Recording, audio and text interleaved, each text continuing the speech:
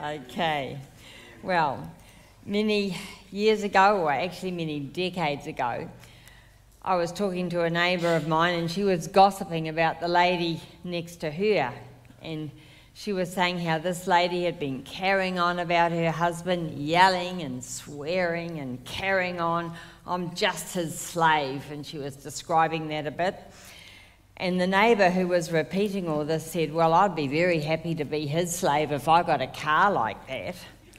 Well, this other woman hated being treated like a slave, even with the car. And my guess is that most of us would be the same because we like to be free. We like freedom. No one wants to be a slave of any sort. One dictionary describes freedom as the power or the right to act or speak or think as we want. Wow. Well, I think we'd have to use that level of freedom very carefully, or else we could end up in prison for taking our right to act as we want just a bit too far. Now, other people have more modest views about what freedom means. Here's a few of them. Waking up every morning and loving the body that I'm in. No shame, no guilt. We can imagine what restricts them. Being able to work for myself instead of working for the man. That's a common theme. Travelling the world and experiencing only new places and new adventures. Well, they really feel stuck. Having a good relationship with food. Same old theme again.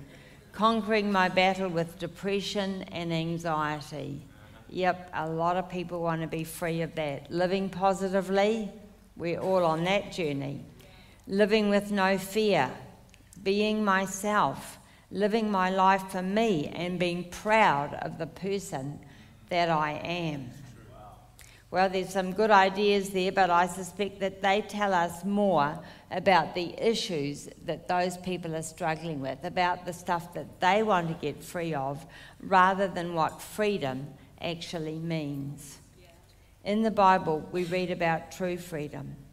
If the Son sets you free, you shall be free indeed. John 8, verse 36. And then in verse 31 and 32 of the same chapter, Jesus said, if you remain or abide in my word, you are truly my disciples, and you will know the truth, and the truth will set you free. Right. The Son and the truth are one and the same. Let's just pray. Father, I just thank you for your Son. Thank you for Jesus. Jesus, I thank you that you give us freedom. The Son will set you free. The truth will set you free. And God, so many of us here today need freedom in so many areas of life. And sometimes it's so hard. We're so stuck. We're so bound. We're so enslaved in different ways. And I just pray that you will make your word flesh in our lives today, and that the truth will set us free. I pray that you will do miracles, breakthroughs, Lord, today, that this morning your word will come and set us free. In Jesus' name, amen. Well, the truth will set you free. Now, we all know that there's truth and there's truth. I guess we've all heard that oath that is often used in courtrooms in New Zealand and many other nations as well. In its simplest form, it goes like this: I promise to speak the truth, the whole truth, and nothing but the truth. Well, for some people, that means anything but the truth, doesn't it? But when Jesus says truth, he really says a mouthful. He's not talking about just anyone's version of truth, not just one item of information. It's not about being well educated. He's not even talking about a whole library of facts. Yeah. This is not the kind of knowing that gives us freedom from ignorance. This is different. It's the kind of knowing that gives us freedom from sin. And it's the freedom that's about getting victory over these things that we battle with. Getting victory over besetting sins and living increasingly holy lives. Now, knowing this truth that Jesus is talking about is a whole package.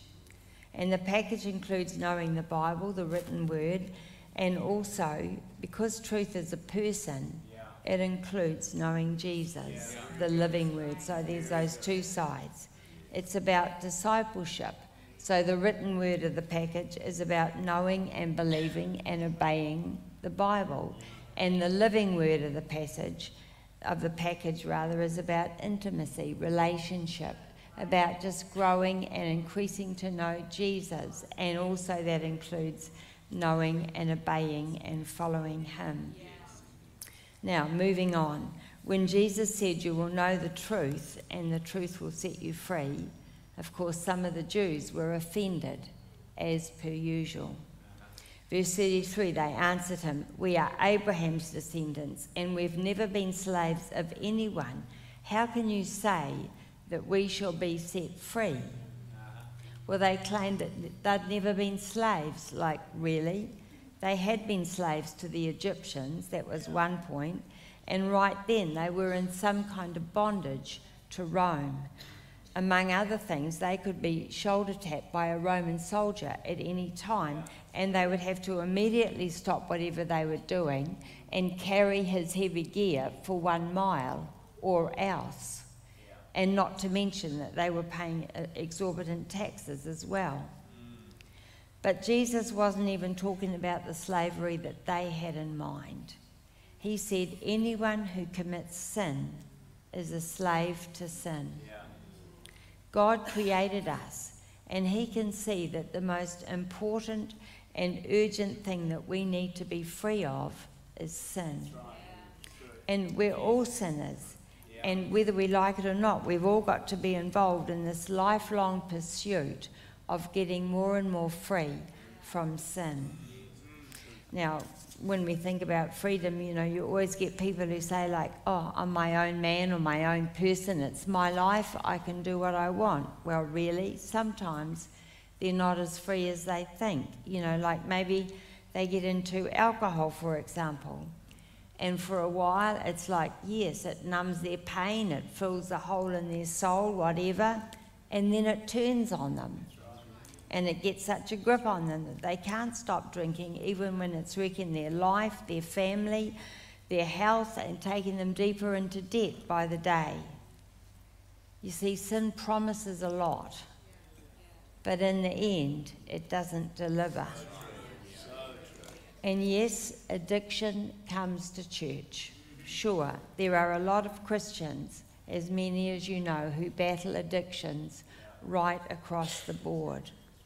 Or maybe our tongue is the problem. We've been hearing a lot about that, and we all know when we can't stop criticising, gossiping, lying, swearing, complaining, or we can't forgive, whatever.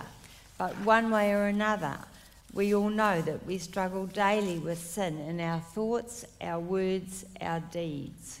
And the Bible calls it bondage. Nothing enslaves us like sin. It corrupts everything from our thinking through to our actions. It destroys our peace, it ruins our life, and worst of all, it separates us from God. And that's the biggie, because ultimately that's got the potential to take us to the wrong place when we die. Now, a well-known Bible teacher, John Piper, uses skydiving as a picture of freedom. Now, Pastor Kathy's done the skydiving. Now, I'll paraphrase this a bit. Now, skydiving, jumping out of planes, is not my idea of fun or freedom, right? But just let's say this is your idea of real freedom, exhilaration, skydiving. So you plan your first skydive and you just can't wait to do this, like freedom all the way. You've got the opportunity, the money, the eligibility, the time, the courage. There's nothing to hold you back, like freedom, here we come. But on the way to the airfield, you run into the back of someone at some traffic lights, like, uh-oh, big mess, big hold-up, you've lost the freedom of opportunity. Well, after a while, you're going to have another shot. This time you get there. But at the airfield, they won't let you jump, because we're supposed to do this class about how to open your parachute and all that, and you've got to have a certificate, and you skip the class. Now you lack the freedom of eligibility. Well, after a while you think you're going to have another shot, so you get to the airfield, you've attended the class, you've got the certificate to prove it, and you go up in the plane and they open the door and you look down. Uh-oh. Suddenly you're paralysed with fear. You have the opportunity, the eligibility, but your freedom of desire has evaporated. You can't do it. Well, after a while, you've psyched yourself up, you've read some books, you've talked yourself around, you're completely free to make this jump. This is your fourth and your final try. Nothing is going to stop you this time. You get there, it's all go, you're up in the door, you're up in the air, they open the door. This is amazing because you can't wait to jump out. And then you take a leap and you're screaming, but it's fantastic. The view is amazing.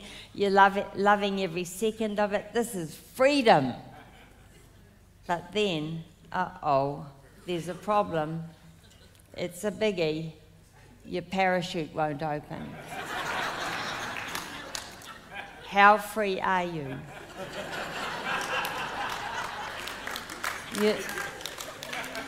You're not free at all. What you started doing so happily, so freely, is going to kill you. You didn't know that when you started. You're in bondage to destruction. At first it felt like freedom, but that was just an illusion.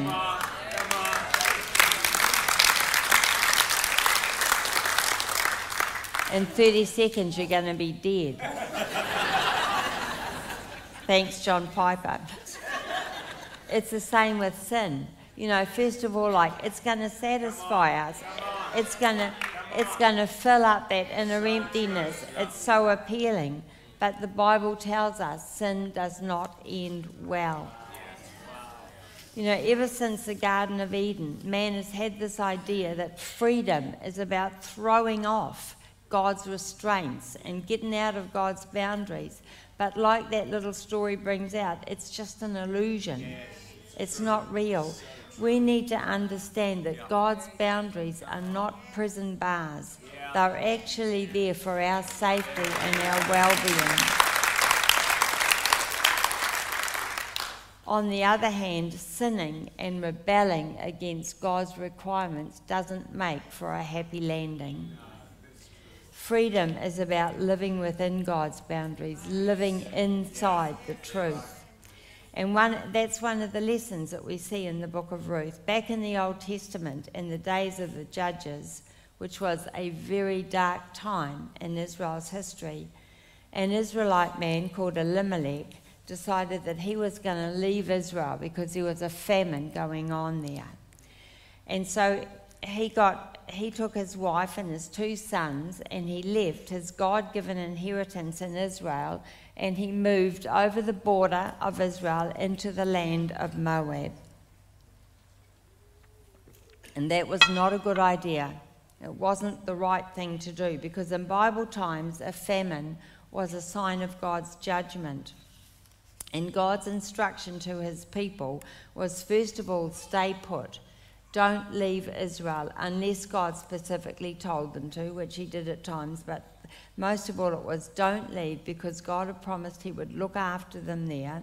That was the first thing. And then they were to seek God, find out what the famine was about, and then repent and put it right. Elimelech failed at point 1. He thought he was saving the lives of his family by going over the boundary into Moab. But both he and his 2 sons died there. His wife Naomi was the only one who survived when they failed to stay inside God's boundaries.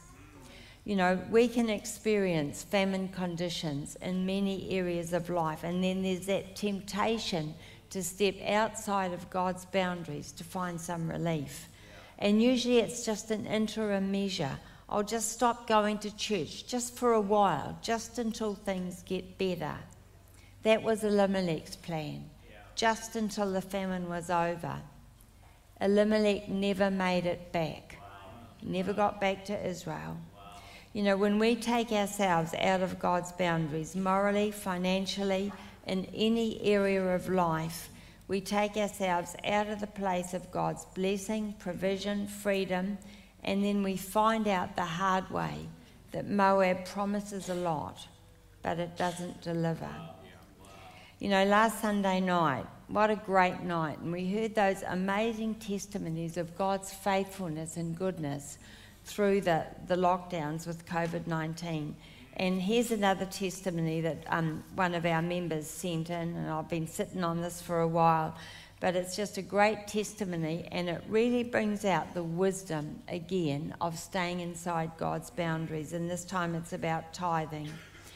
You know, this man said that due to being paid only the government subsidy, I was having issues with my cash flow and was falling behind in paying my tithes. And that's often what we do when things get tight, because it's hard. He said, then I felt a strong conviction that I needed to keep paying the tithes, so I made a decision to catch up on the tithes and keep up regular tithing payments. I would rephrase that, made a decision to stay inside God's boundaries.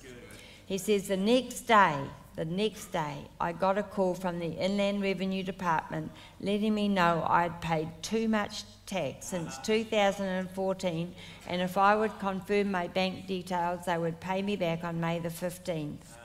Some people might say it was my money anyway, and it would have been paid back to me at some point, but the timing was amazing. It came right at the time when I most needed it, and it was the day after I made the decision to catch up with my tithes.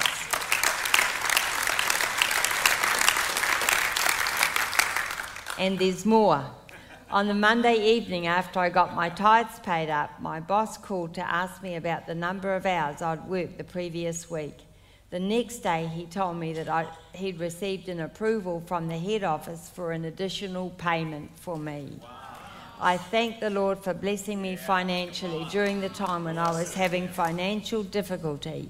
God is faithful to his promises, and I encourage everyone to continue giving. Isn't that a great testimony? Freedom comes when we live within the truth. Well, that was a great answer, but unfortunately freedom doesn't always happen so quickly. And isn't that the truth? And don't so many of us know it. It can be a long, hard journey. But just keep in mind that our dear Saviour took the longest and the hardest journey for us. And I'm just going to go through this story, and I hope it will really encourage all of those who are finding themselves on the long, hard road to freedom. Now, this is a true story with a few details changed. A man who I'll call Brian had become a Christian, and he was having a huge struggle to get free from an addiction to porn. Now, this is going back a long way, right? Because he was tempted by pornography bookstores. And I don't think bookstores are a problem now, because now it's just like the internet, the phone, whatever. Now, one day, Brian was driving home and he felt particularly lonely. Loneliness is a trigger for that addictive cycle, right? And he felt really lonely, and so then he drove past the pawn shop. And then you can see the struggle going on. He drove past it, and then he drove around again, and then again, and again, and again, 4 times. Then the only thing that stopped him was a Christian sticker on the back of his car. Who remembers the days when we had stickers? I had one when I was young. I remember one day, and I said, I'm going to take the sticker off my car and drive how I like. And straight away I had the thought come, you leave the sticker on and drive how I like. Those were the days, man. We don't have those stickers now, so we all drive how we like, right? Anyway, that was the thing. The Christian sticker stopped him going on, but he was addicted to porn, and at that moment he was powerfully trapped in that addictive cycle. Eventually he did stop in that car park, but before he got out he read his Bible. It didn't help. You can see the intense battle that's going on. And then he got in and out of the car a few times, praying for God's power, quoting Bible verses. Finally he had just enough strength to put the key back in the ignition and drive away. And later he wrote in his journal, "Thank you, Lord, for not letting me shut down on you that day." He said he was right on the edge, but God gave him just enough strength to pull himself back. So much that he thought, next time I can do this. Well, next time was triggered again when he felt very tired and isolated. Note the triggers again. And anyone who's addicted to anything, try and avoid those things. Of course, that's easier said than done. Now, the apartment block where he lived had a pool, and he was down beside the pool, and this lovely-looking lady from the apartment above him, leaned out and invited him up. Well, he knew it was stupid, but he went. Within 30 seconds, she was propositioning him, and he so wanted to give in, and he just fluffed around saying a few silly things, and finally he said, "God will know," and he basically fled. When he got back to his apartment, he almost collapsed. He called his small group leader and they prayed together. And here we see discipleship at work. He was in a small group. It was working for him. He had support, he had prayer, and my guess is he had accountability as well. The truth will set you free. It was so hard for Brian to make the effort to reach out to God for the grace to say no, but he did it, and that was his last big battle. Wow. After that, he was free from that addiction to porn. That was it. So we'll have a look at this. Jesus said to the Jews who had come to believe in him, "If you remain or abide in my word, you are truly my disciples. You will know the truth, and the truth will set you free." Just those few words. If you remain or abide in my word, you are truly my disciples. That gives us just like a little snapshot of some of what it means to be a disciple. You know, knowing the truth is not about learning one piece of information. It's a lifelong pursuit of knowing Jesus. It's about knowing and abiding in the Word. Yeah. And that means reading and studying the Bible so that we get as much out of it as we can. Having our ears tuned in to what God is saying to us. And then, of course, obeying it. Because what's the point of reading the Bible if we don't take any notice of what it says? And then there's more, because a disciple is a member of the body of Christ, part of a family, united under one head for a great purpose. Disciples are on a mission to get the good news of Jesus out to a lost and dying world. Disciples are called to go and make disciples. So how was this truth operating in Brian's life? This is getting into the hard stuff now. Someone said God gives us the boat and the oars, and then he says to us, it's up to you to row. And that means doing some hard yards of applying the truth. Now, step one, and Brian had obviously done this, is to believe in Jesus and his sacrificial death on the cross on our behalf, and to invite him into our lives to be our Lord and Saviour. That's getting started on the discipleship journey. And he found freedom in knowing the truth and making the effort to live inside the boundaries of God's word. But you know, like so many of us, he had this battle on his hands, and his big issue was his addiction to porn. And some of you right now are thinking, I'm in the same boat. I've got this massive struggle with sin. Colossians 3 verse 5 and 7 says, "Put to death therefore whatever belongs to your earthly nature, sexual immorality, impurity, lust, evil desires and greed, which is idolatry. You used to walk in these ways in the life you once lived. Now, verse 7 tells us we used to walk in those ways, like past tense. Now we've got the Holy Spirit living inside of us. Yes, we're absolutely in a battle, but we've got these resources to help us to win. The power of the Holy Spirit, God's grace, prayer, the word, support, everything that we need to help us to keep rowing that boat. Because with God, anything is possible. And Jody said it this morning, absolutely anything. God's got it.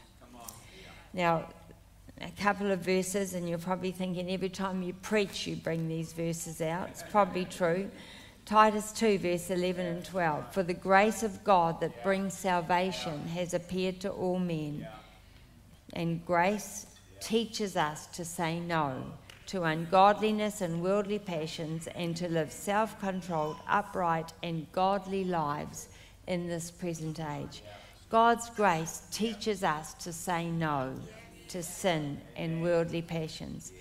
And so that's us doing the rowing, isn't it? It teaches us to say no. And of course, there's the usual thing of learning any new skill. There's the learning curve. It's really steep at first, and then as we get better at it, it levels off and gets easier. Grace is real, powerful, supernatural, but we still have to do that rowing. And Brian rowed so hard, the Holy Spirit helped him powerfully. And as they worked together, Brian got there. That was his last major battle. He was free from that addiction. And that can happen to you too. How long does it take? Well, this is the biggie, isn't it? Brian faced some enormous battles getting free from that addiction. Now, sure, the truth set him free. It wasn't easy. It wasn't automatic. And who knows how long it took. You know, why such a long, hard road? We want freedom, and if you're anything like me, we want it now. And if not now, yesterday. No one wants the long, hard road. Truly, we don't. But if that's where you are, be encouraged, because Brian got there. Let God just put that hope in your heart today. God gives us the boat and the oars, and he tells us it's up to you to row. You know, I know a lady who was, this is going back decades. She was a very heavy smoker, heavily addicted. But the moment she got saved, God set her free, and she never ever smoked again.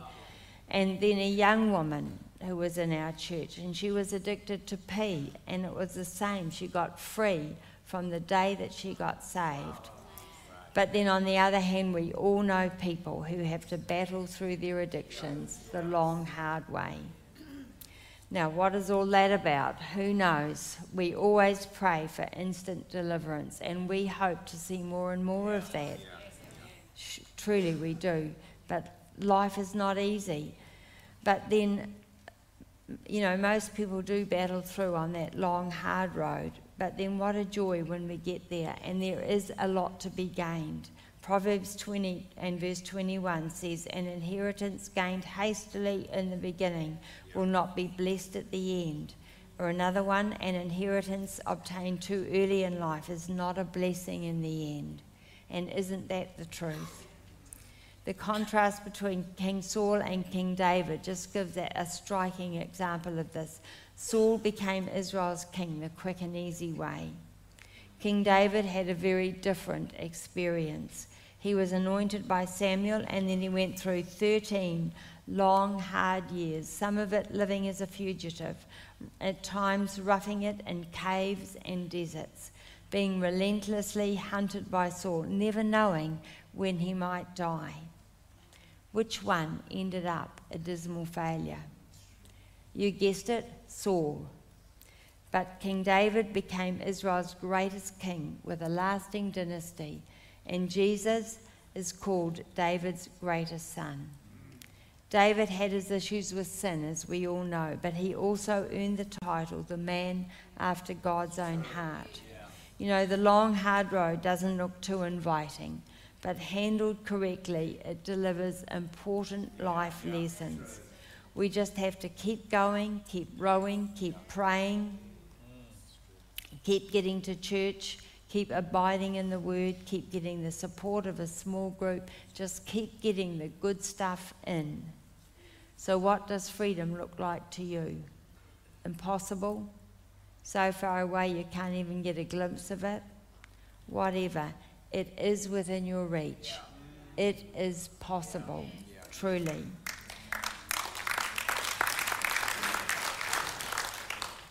God gives us the boat and the oars, and he tells us it's up to you to row.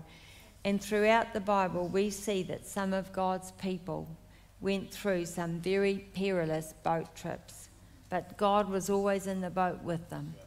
And he rescued them. No one ever drowned. They all came through. God's with you as you row your boat.